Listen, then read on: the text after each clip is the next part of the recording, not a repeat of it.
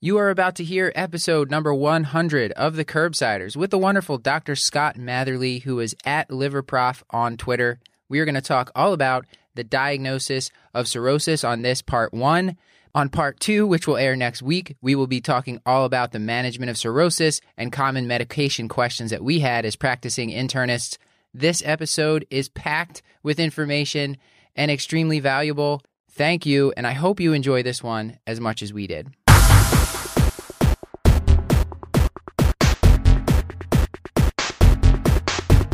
Curbsiders podcast is for entertainment, education, and information purposes only, and the topics discussed should not be used solely to diagnose, treat, cure, or prevent any diseases or conditions. Furthermore, the views and statements expressed on this podcast are solely those of the host and should not be interpreted to reflect the official policy or position of any entity aside from possibly Cash Like Moral Hospital and affiliate outreach programs. If indeed there are any, in fact, there are none. Pretty much, we aren't responsible if you screw up. You should always do your own homework and let us know when we're wrong.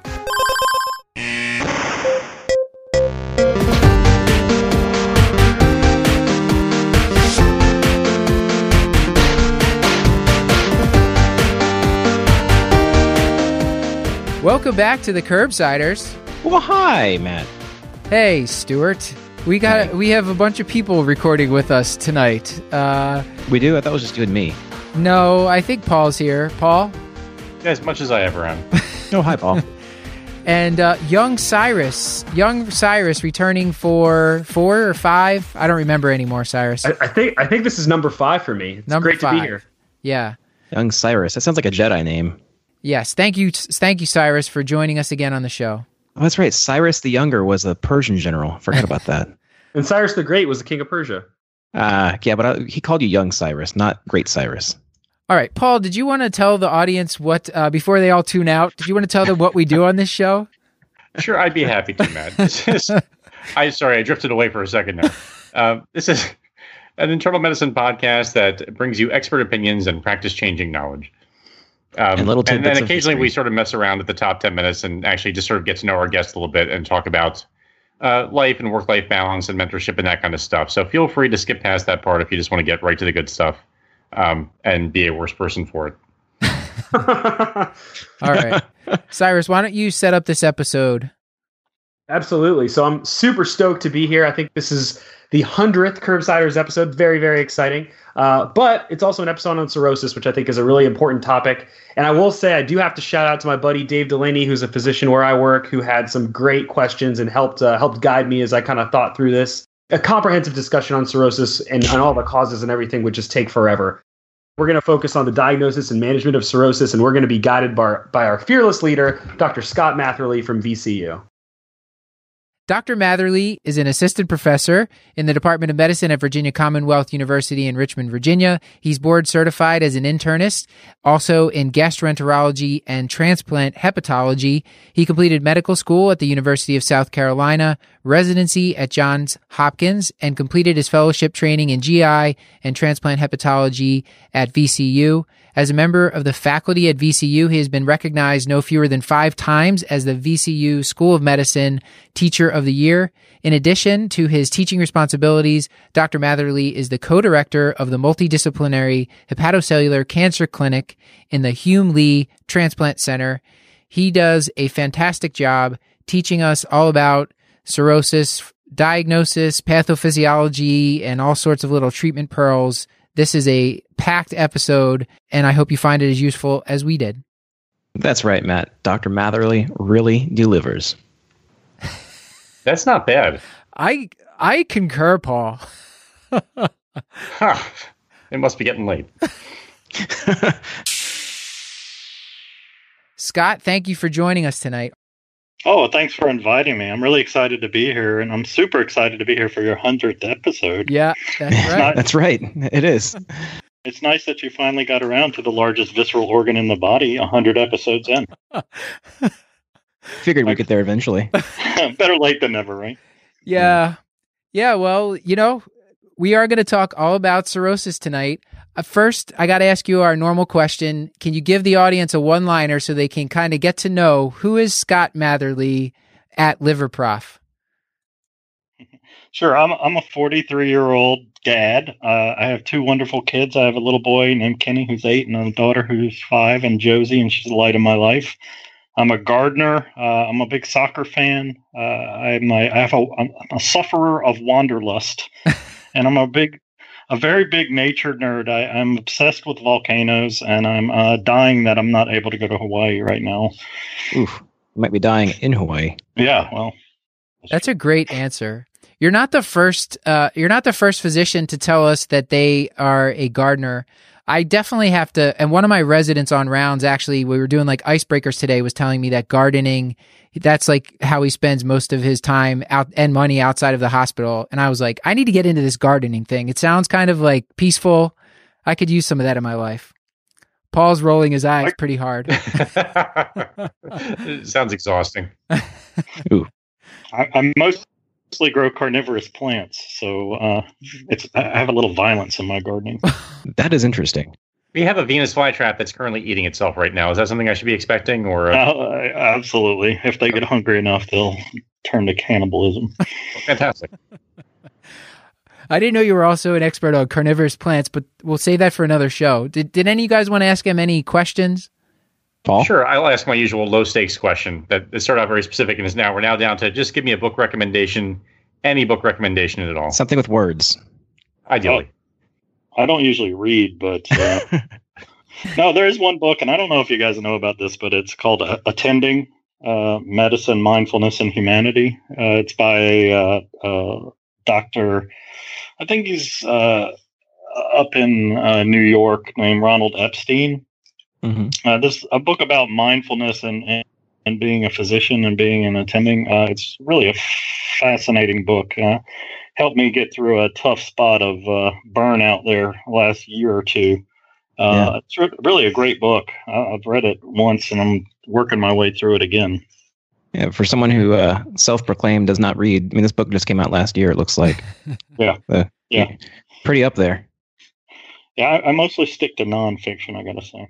Cyrus, do you have a question you want to ask? Oh, sure. Yeah. So let's see. So, Scott, I do know that you, one of your hobbies, you are a bit of a gamer. So I'm just going to go ahead and ask, what's your favorite game these days? I play a lot of PlayStation 4, and I play Battlefield 1. I know this this is totally nerdy, right? But I'm a member of this big giant platoon of fathers who play together. The fathers on a mission. So, it's incredibly historically accurate. Oh yeah, we love it. Very excited about the new one coming out in the fall. Ah, yes, very, very cool. That's nothing medically relevant. I just had to ask.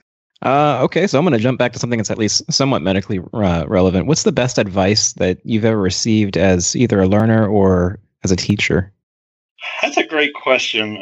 That's a hard one to kind of think about. I remember when I was a medical student, I had the program director of my internal medicine program. His name was Sean Stinson. This was at the University of South Carolina. When I was interviewing for residencies, I asked him what he looked for in residents, and he told me, "I don't care about board scores. I want a resident who's going to read the old chart. I want a resident who's going to read the old record." And that stuck with me. And I've kind of like shaped my career around that. I've always prided myself on being the one that goes the extra mile, reads the old chart, reads the record. So I guess that would be it. I love that. That's great. Yeah. Okay, gentlemen, before we move on into the topic, did anybody, Cyrus, Paul, Stuart, did any of you guys have like a burning pick of the week that you really felt was important to give? Otherwise, we can move on. I have a pick of the week that I just have to get out there because it's rare that I find myself just bawling in tears. It doesn't happen that often, but I did with this book. But I will be honest, I did with this book at the very end. I was able to get through it in a 2.5-hour flight. The book is called The Art of Racing in the Rain by Garth Stein. It was recommended by my wife, so shout out to her.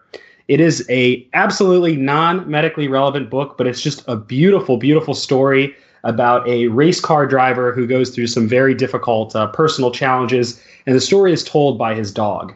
And so it's just a very, very interesting perspective. It's just the highs and the lows and everything in between. It's just incredible. It was a great break from medicine, and I absolutely recommend it to anyone who's trying to just take a break from charts, take a break from H&Ps and medical literature, and just enjoy something for the sake of enjoying it. All right. Thank you, Cyrus. I don't really enjoy crying that much, but, maybe It was cathartic. Yeah, I appreciate it. How about a clinical case from Kashlak, Cyrus? Sure thing. All right, let's go right into it. So, Miss Jones, she is a 54-year-old female. She's coming into Kashlak to see her primary care doctor.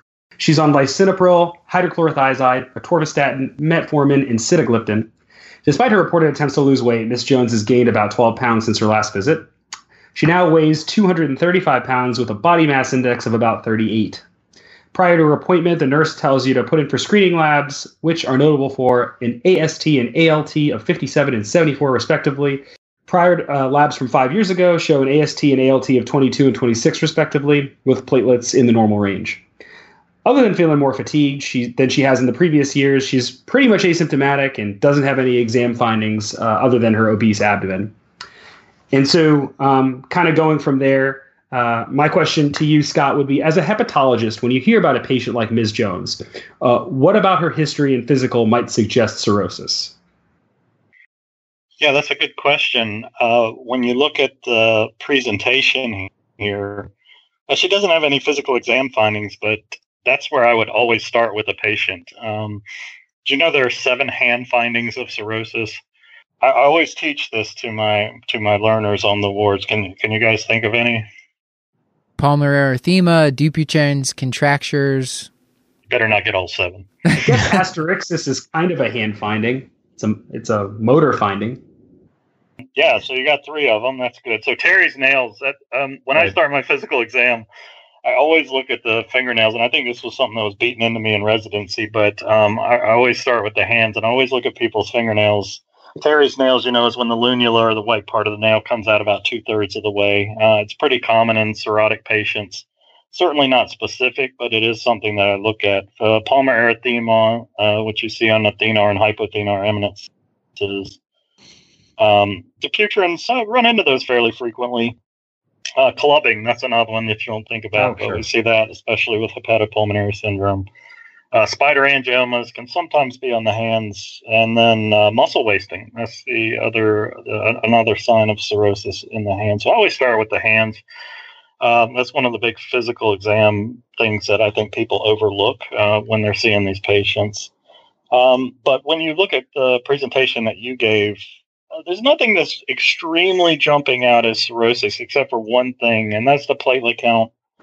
When as a hepatologist, when I look at labs on someone I'm suspecting might have advanced liver disease or chronic liver disease, the platelet count being low is like an immediate red flag. It shoots up my concern significantly because a platelet count of 140,000, even though that was on the lower limit of what is probably considered normal, may suggest that they have portal hypertension, maybe hypersplenism or something like that. Oh, that's a great summary of kind of some physical exam findings we should look at, and also some of the labs we should be paying attention to.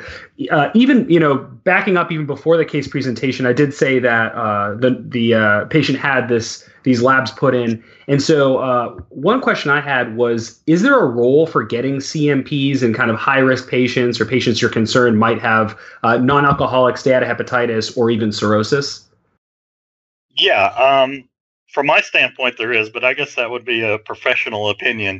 If you go strictly by the guidelines, it's a little bit of a gray zone, I would say. The American Association for the Study of Liver Disease says that you shouldn't necessarily be looking for NASH in primary care clinics, even in high-risk patients, but you should be diligent for its presence, whatever that means. Don't screen the screen.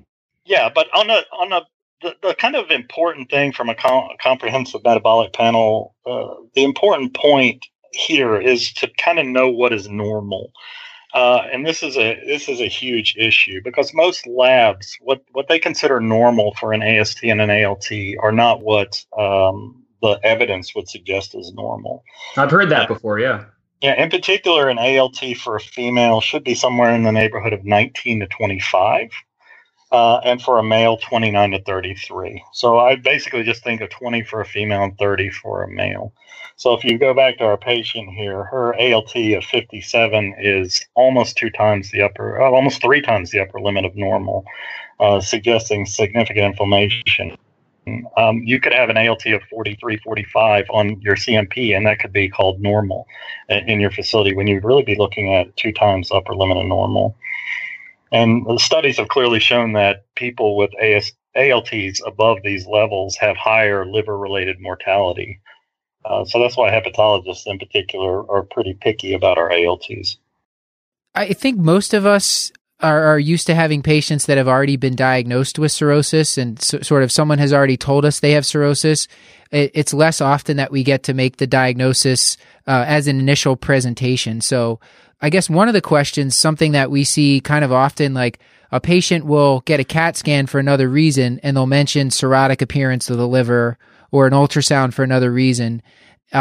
Is that one of the most common ways that people actually get diagnosed with cirrhosis or initially like become suspects? Or how do you think most patients kind of get found out? Is it with like some big cirrhosis related event and decompensation? Well, decompensation is unfortunately a fairly common way of presenting with cirrhosis or liver cancer.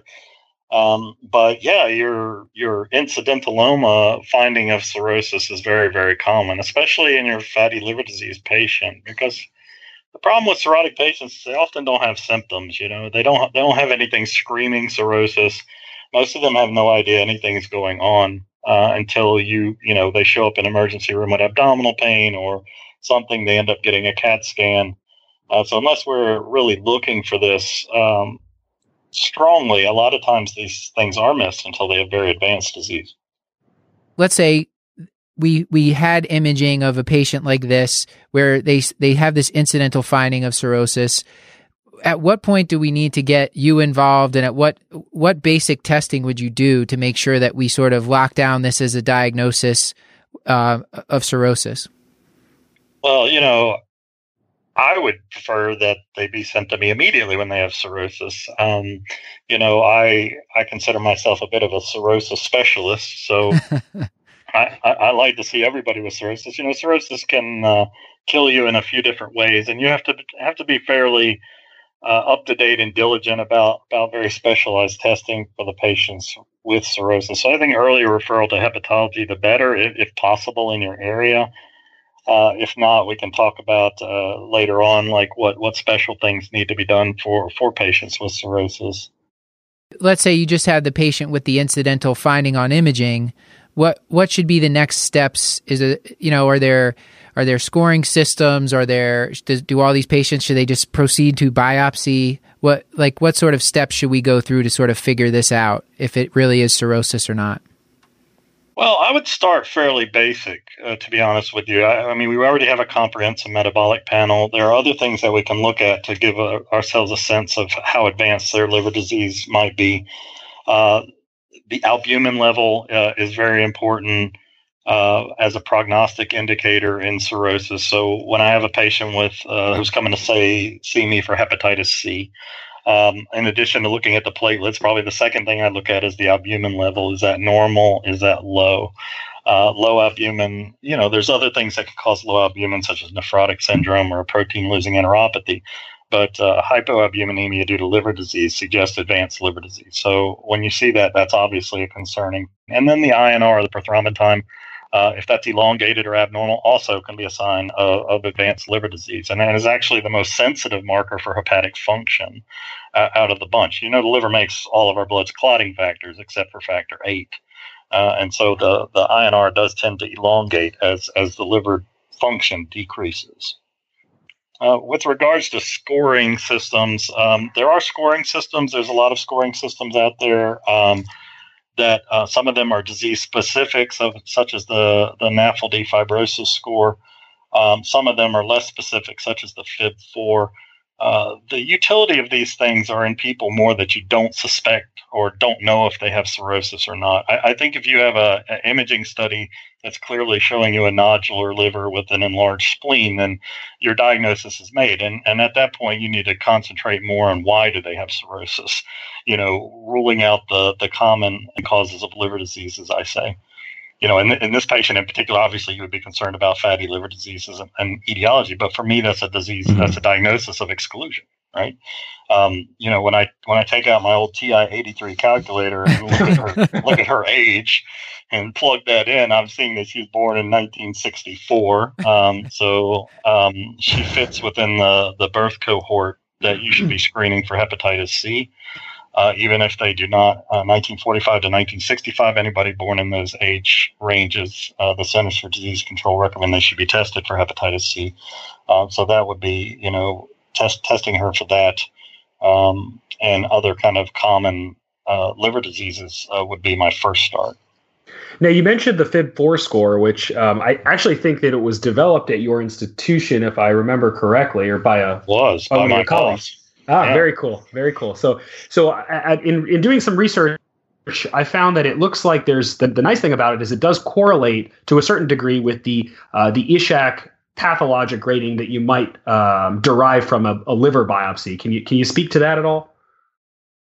Yeah, the FIB-4 was initially developed for assessing the amount of fibrosis in patients with HIV and hepatitis C co-infection, but it was later shown to work very well in hepatitis C, and more recently has been shown to work very well in fatty liver disease. So this is a fairly simple score. It involves the AST, the ALT, the age of the patient, and their platelet level. And you can just plug it into any number of calculators that exist. I always just Google it, and there's an MD Calc one or something like that. It's really easy. Any non-invasive measure of fibrosis tends to be fairly good on the margins when it comes to, detecting whether a patient has fibrosis. So if the FIB-4 tells you that there's no fibrosis there, it's very good at that. Okay. If the FIB-4 tells you that there's advanced fibrosis or cirrhosis, it's very good at that. And the sensitivity, I think, is somewhere in the neighborhood of 85%. But it loses its usefulness sort of in the middle. Like if you find any kind of indeterminate scoring, it loses its usefulness. So if I have a patient who's coming to see me for fatty liver disease, I often will calculate a FIB-4, and if the FIB-4 is low, then that may that usually gives me peace of mind that I can probably follow this patient a little less aggressively, maybe just concentrate on lifestyle modifications and stuff like that. Whereas if the FIB-4 is high or even medium, and I don't have anything screaming cirrhosis in particular, that may push me more towards more specific testing, like maybe a FibroScan or a liver biopsy. Oh, okay. So you can kind of use those intermediate values to help dictate what the next step the next diagnostic step would be. Yeah, absolutely. I mean, I see a lot of fatty liver patients in clinic, and a lot of them have abnormal liver enzymes. When we see a fatty liver patient, we're always, trying to figure out, is this somebody I have to worry about? Is this somebody with NASH and fibrosis, or is this not? Because 80% of non-alcoholic fatty liver disease patients are not NASH patients, and even those patients may have elevated liver enzymes. So short of a liver biopsy, it's kind of hard to tease those folks apart. Besides getting an ultrasound to look for like gross nodularity or splenomegaly, enlarged portal vein, other signs of cirrhosis, the FIB-4 is probably my first test, just to determine whether I need to move on to the FibroScan and move on to the liver biopsy potentially.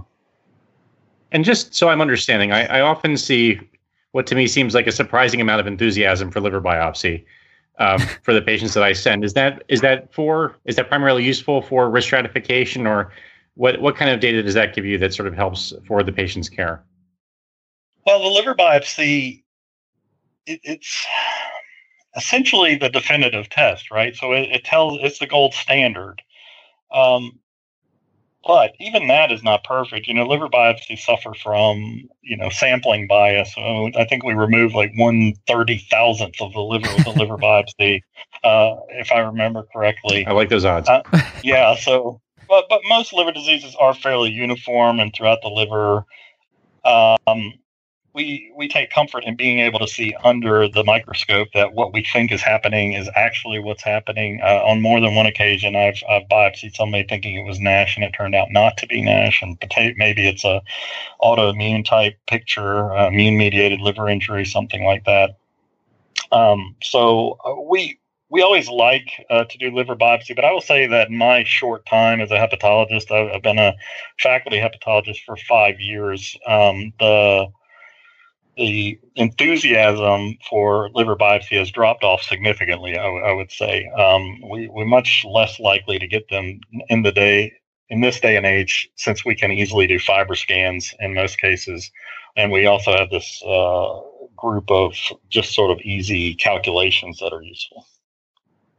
So you had mentioned the shear wave elastography. I wanted to get your opinion about that, about how accurate that is for the diagnosis of cirrhosis. Well, I guess it depends on what disease process you're talking about. I would say for hepatitis C and hepatitis B, vibration control transient elastography is extremely accurate. Once again, just like any other non-invasive measure, it does better on the margins than it does in the middle. It's very good at telling us if they have cirrhosis. It's very good if it's telling if they do not have fibrosis. In the fatty liver disease patient in particular, and your obese diabetic, you start to have to interpret the elastography with a little bit more diligence, I would say. Okay, because the way these machines work is they basically, I call them the thumper test. I always tell my patients, it's basically an ultrasound probe with a little nubbin that comes off the end of it. We just press a button on it and it thumps them, and when it thumps them, it just sends a wave right through the liver. And it can do two things. It measures both the speed of that wave as it goes through the liver tissue, and it also measures kind of how far that wave propagates into the liver. And by doing so, it can tell us both the stiffness of the liver, which correlates very closely to fibrosis, but it also can tell us, basically, and give us an estimation of how much fat is in the liver, because that wave is dampened by fat, almost like it would be like going through a liquid. And as a result, we can use that, what we call a controlled attenuation parameter, or CAP, to tell us how much fat's in the liver. But conversely, that can also interfere with your readings. Okay, and so people that have a lot of fat in their liver, the machine can read the liver as being overly stiff. And the bottom line is that this technology was developed in Europe with fairly thinner human beings than what we see here in the United States. Whoa! I don't think I'm following. So in the somewhat bigger population, we have trouble, and they actually had to develop a special probe for our folks called the XL probe. That's bigger, and of course, it produces a bigger thump in order to get the readings. But it has its special challenges as well. It's not perfect. I will tell you, for hepatitis C, FibroScan has essentially replaced liver biopsy completely, at least in our practice. Whereas in fatty liver disease, it's used more as a negative predictive tool, and telling us whether we need to proceed to liver biopsy or not. I think this is a good opportunity to maybe recap a little bit, and then we might move on to treatment if no one else has like a big question here. Yeah, did you want to ask about ultrasound at all, or how that compares to diagnosis at all, in comparison to like FibroScan? Well, ultrasound's not very good for diagnosing cirrhosis, right? So it only, you don't see the changes on ultrasound until the disease is fairly advanced. Okay. I will often get an ultrasound as part of the workup, but it's just to make sure people don't have any masses or funny looking lumps or bumps, and make sure their vasculature is intact, that sort of stuff. But the bottom line is it's not a great tool to figure out if somebody has cirrhosis or not. So I want to do a quick recap kind of for the audience and to make sure I'm not missing anything from the initial portion. Then we'll kind of move into the, how do you counsel patients once you've diagnosed them, and then kind of stepping into the treatment. It sounds like many patients with cirrhosis unfortunately will present when they've already decompensated. We might catch some people on the incidentaloma on imaging. And then if we're starting to see lab abnormalities, the big ones that should kind of key us in are platelets, albumin, INR abnormalities. And in that case, we would start to kind of do our workup. We should consider an ALT for females normal to be 20 or less, and for men it's 30, males 30 or less. And then as far as the 5-4 score, it's sort of like if it's on the extremes, low or high, that's useful, right? So low people were less worried, high, that's somebody that, can we consider that a confirmation of cirrhosis? I guess I'm realizing a question there as I'm saying it. Is it sort of just supports that person might need a fibroscan or a biopsy? That's a good question. It depends on the sort of clinical scenario. I would say that if a person, say a fatty liver disease patient, has a high FIB4, we tend, because of the uncertainties with that, we would tend to move towards biopsy. Okay. Whereas if it's in like a hepatitis C patient, someone that's thin, and we have sort of better performance with that test, we'll also often just say yes, this person has cirrhosis, and move forward. Cyrus, did you want to get back to the case and sort of let's move into some of the counseling and initial management? Yeah, absolutely. So stepping back into Miss Jones's case. So basically, with her, what she decided to do was send her for transient elastography, not the non-invasive test you discussed, and so it did come back concerning for cirrhosis. And so the question for her, she's pretty minimally symptomatic at this point. And so what I'm curious about is what evidence-based interventions are there for those both at risk of cirrhosis and then those who carry the diagnosis like she does. And then I'm also curious, what could have maybe helped her out if this was caught sooner, if she came in sooner, and what could have been done from a medical standpoint. And certain things I was hoping we could touch on would be like pioglitazone, liraglutide, and then other things that we hear about like coffee consumption, increasing your coffee consumption, and then maybe a high protein diet. Yeah, absolutely. Let's just start with what kind of things do we need to worry about in someone that carries a diagnosis of cirrhosis? Sure. I always counsel my patients in clinic that cirrhosis can really kill you in 3 ways. And this is kind of how I think about it. One is with liver failure, right? So if we, and this is mostly for us physicians to worry about, we look at their labs, we check their MELD score, which we can talk about later, and we kind of determine, is this somebody that needs to move forward with a transplant evaluation, or can we just continue to monitor them? The second way that cirrhosis can kill you is with variceal bleeding.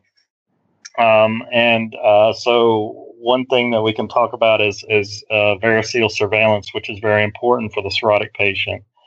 Upwards of 1 patient out of 4 who has an index variceal bleed will die of that variceal bleed or the complications of the variceal bleed afterwards. So it's not something we want to find when they're shooting out a geyser of blood in the emergency room. We want to find this ahead of time because we have very effective strategies to keep them from hemorrhaging to begin with. And lastly, but the one that's probably closest to my heart that kills people with cirrhosis is liver cancer. And this is the one I think we fall down on quite a bit. The risk of liver cancer each year for a cirrhotic patient is somewhere in the neighborhood of 3 to 5%. And that depends on their underlying etiology of their cirrhosis. But the recommendations for a cirrhotic patient are fairly clear that they need to be having at least ultrasound surveillance of their abdomen, of their liver every 6 months once they get a diagnosis of cirrhosis. And depending on who you ask, you can add alpha-fetoprotein monitoring to that as well. That was dropped from the guidelines, but there are studies showing that it does increase the sensitivity of the surveillance. So can I ask, and I'm sorry to do this a little bit out of order, but after the initial diagnosis is made, so you do your testing, you confirm a diagnosis of cirrhosis, can I just ask how you even explain what that means to a patient, particularly someone who maybe doesn't even have, say, a heavy alcohol history or hepatitis? Like if you have maybe someone with longstanding NASH or something like that, how do you explain what cirrhosis is and to help them conceptualize it? Yeah, that's a great question. That's one of the things I absolutely love to do in clinic is just sit and talk to people about cirrhosis and educate them. Because I think a lot of people don't really understand what cirrhosis is. A lot of people don't know what the liver is to begin with, Right. nor where it is or what it does. And so something as complicated as cirrhosis is really just blows people's minds. But what I kind of explain to people that cirrhosis is that it's a liver that has developed so much scar tissue over the years from being damaged that it can no longer regenerate or fix itself, and it starts to become dysfunctional, basically. A normal liver is a very regenerative organ. When we do living donor liver transplant on people, we take 2/3 of a liver out of a normal, healthy human being and put it into another human being. And within a month, both of those livers will have achieved almost 90% of their original mass. I mean, wow. This is an organ that can regrow itself tremendously. And the liver tries to regenerate, it tries to fix itself. But when you damage the liver for long periods of time with any noxious stimuli, whether that's non-alcoholic steatohepatitis or alcohol or viral hepatitis, basically the liver starts to lay down scar tissue, just like any other tissue that's being damaged. If you have a heart attack, you get a scar in your heart. You cut your arm, you get a scar in your arm. If you damage your liver long enough, you start to get scar in your liver. And over time, you get enough scar that the liver can no longer fix itself anymore. It tries to fix itself, but it ends up as this kind of lumpy, bumpy mess that doesn't work real well. So that's kind of how I explain cirrhosis to the typical patient in clinic. That's great. And to tie back into Cyrus's initial question with Miss Jones, so you've just given her your great explanation of what is cirrhosis. What sort of things are you going to tell her to do with her lifestyle? Like things like some of the things were on his list were like high protein diet, salt restriction, some of the blood pressure management things. Can you give us your tons of caffeine? Your basic spiel there. Yeah, so that kind of moves me into my what can you do to keep yourself alive when you have cirrhosis? Number one is continue to see me every 6 months. There you go. Excellent advice. Well, a lot of it depends on the underlying etiology. So in our particular patient, she has NASH, and what can we do for the NASH patient to prevent progression of the disease? And unfortunately, not much at this point in time. The one thing that has clearly been shown to work is weight loss, and a weight loss of 7 to 10% that is sustained of their body weight will shut down the inflammation of NASH very frequently. In one study, it was 100% of patients had resolution of NASH, or the inflammation associated with that. And so that's the biggest thing that I counsel people on. And I usually give them 10% of their body weight as a goal, because that's fairly achievable for most people. For a 200-pound person, that's only 20 pounds. So, I talk to them a lot about diet if they have non-alcoholic fatty liver disease. The problem with diet is that there's no great consensus on what is the right diet for this kind of thing. I have my own sort of biases on this front that are not terribly evidence-based. But I think there are certain things that have clearly been shown to be detrimental, such as, high fructose corn syrup containing things, sodas, sweetened things, simple carbohydrates. I'm a big believer that carbohydrates drive this disease. And drive insulin resistance.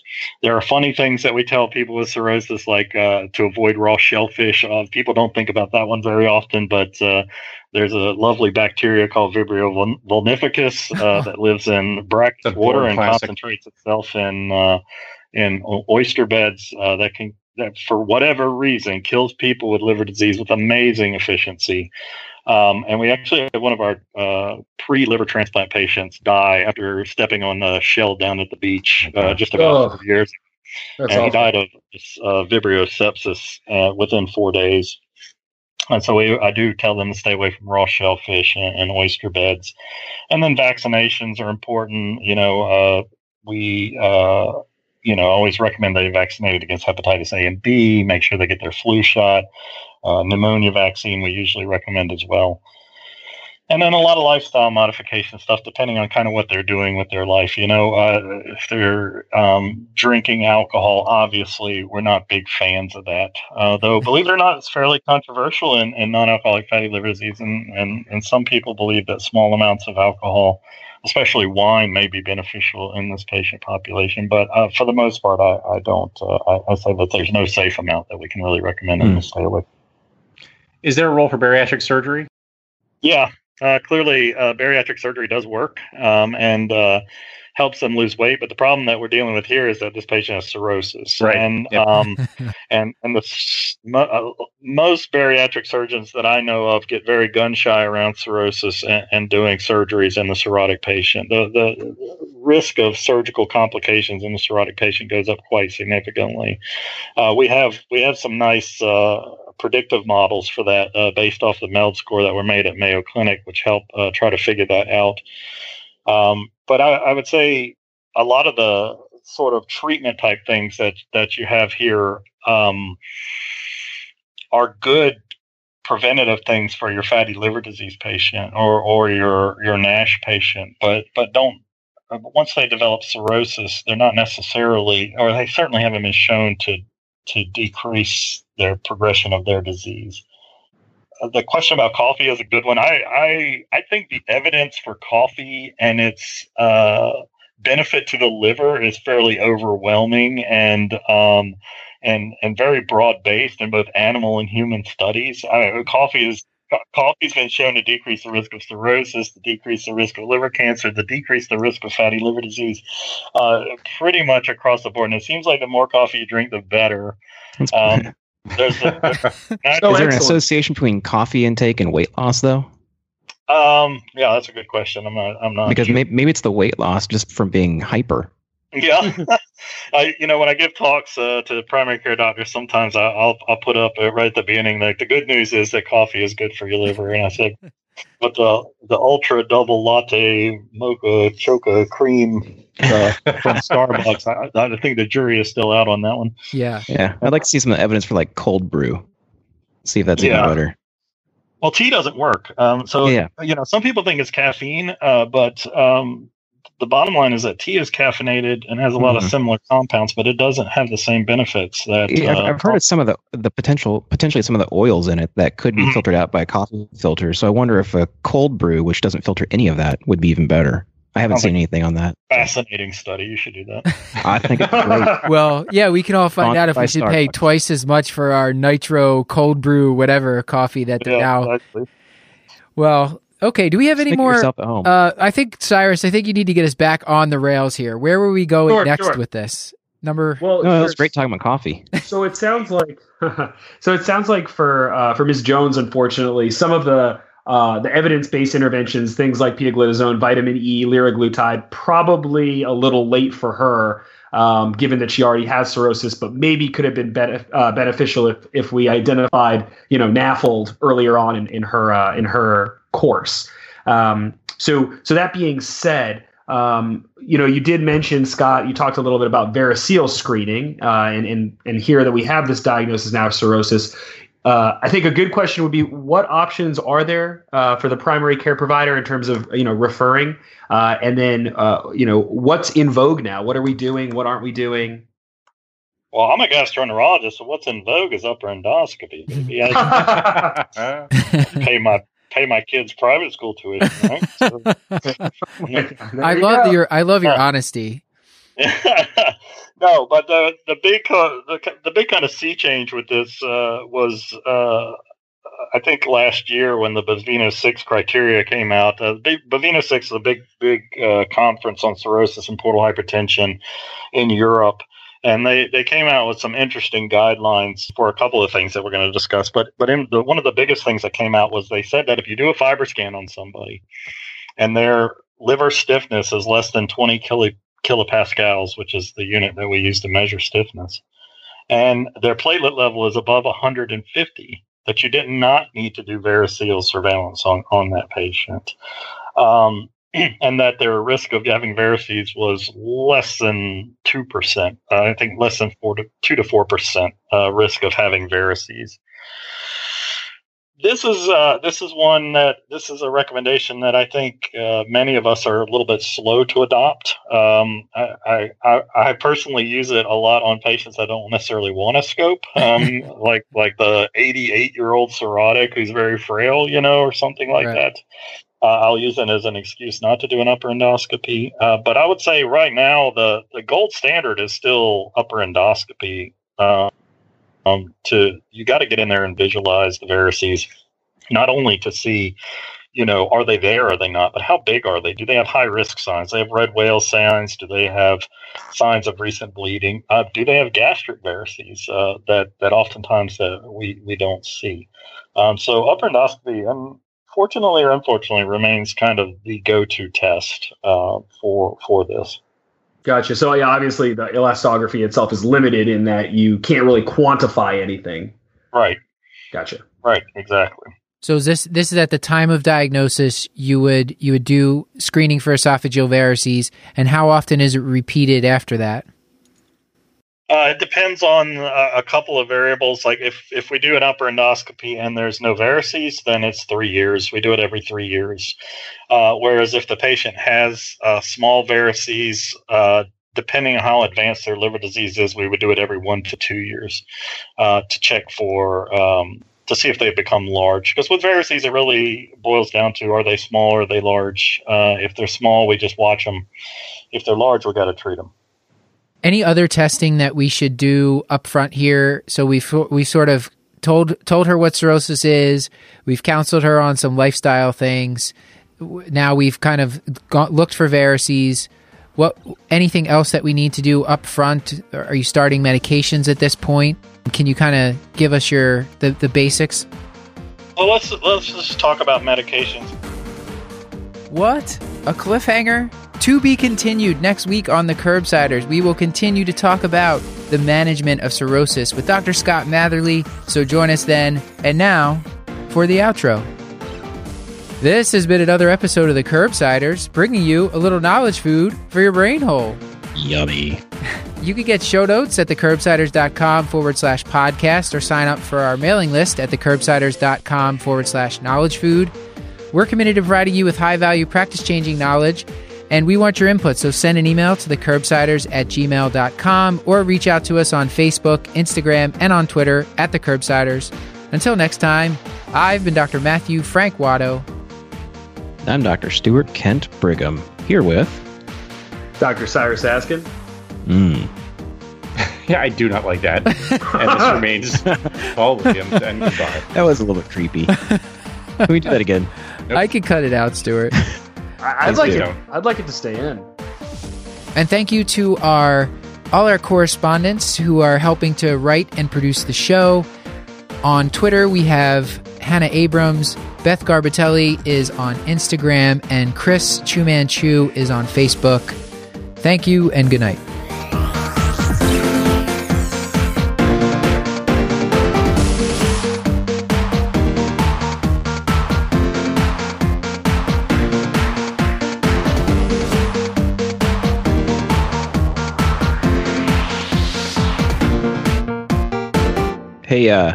Hey, Matt. This is not the pun. Were you recording me the entire time? Yeah, of course. Okay. You're not even now during the intro and outro? Yeah. Like even then? Okay. Just making sure.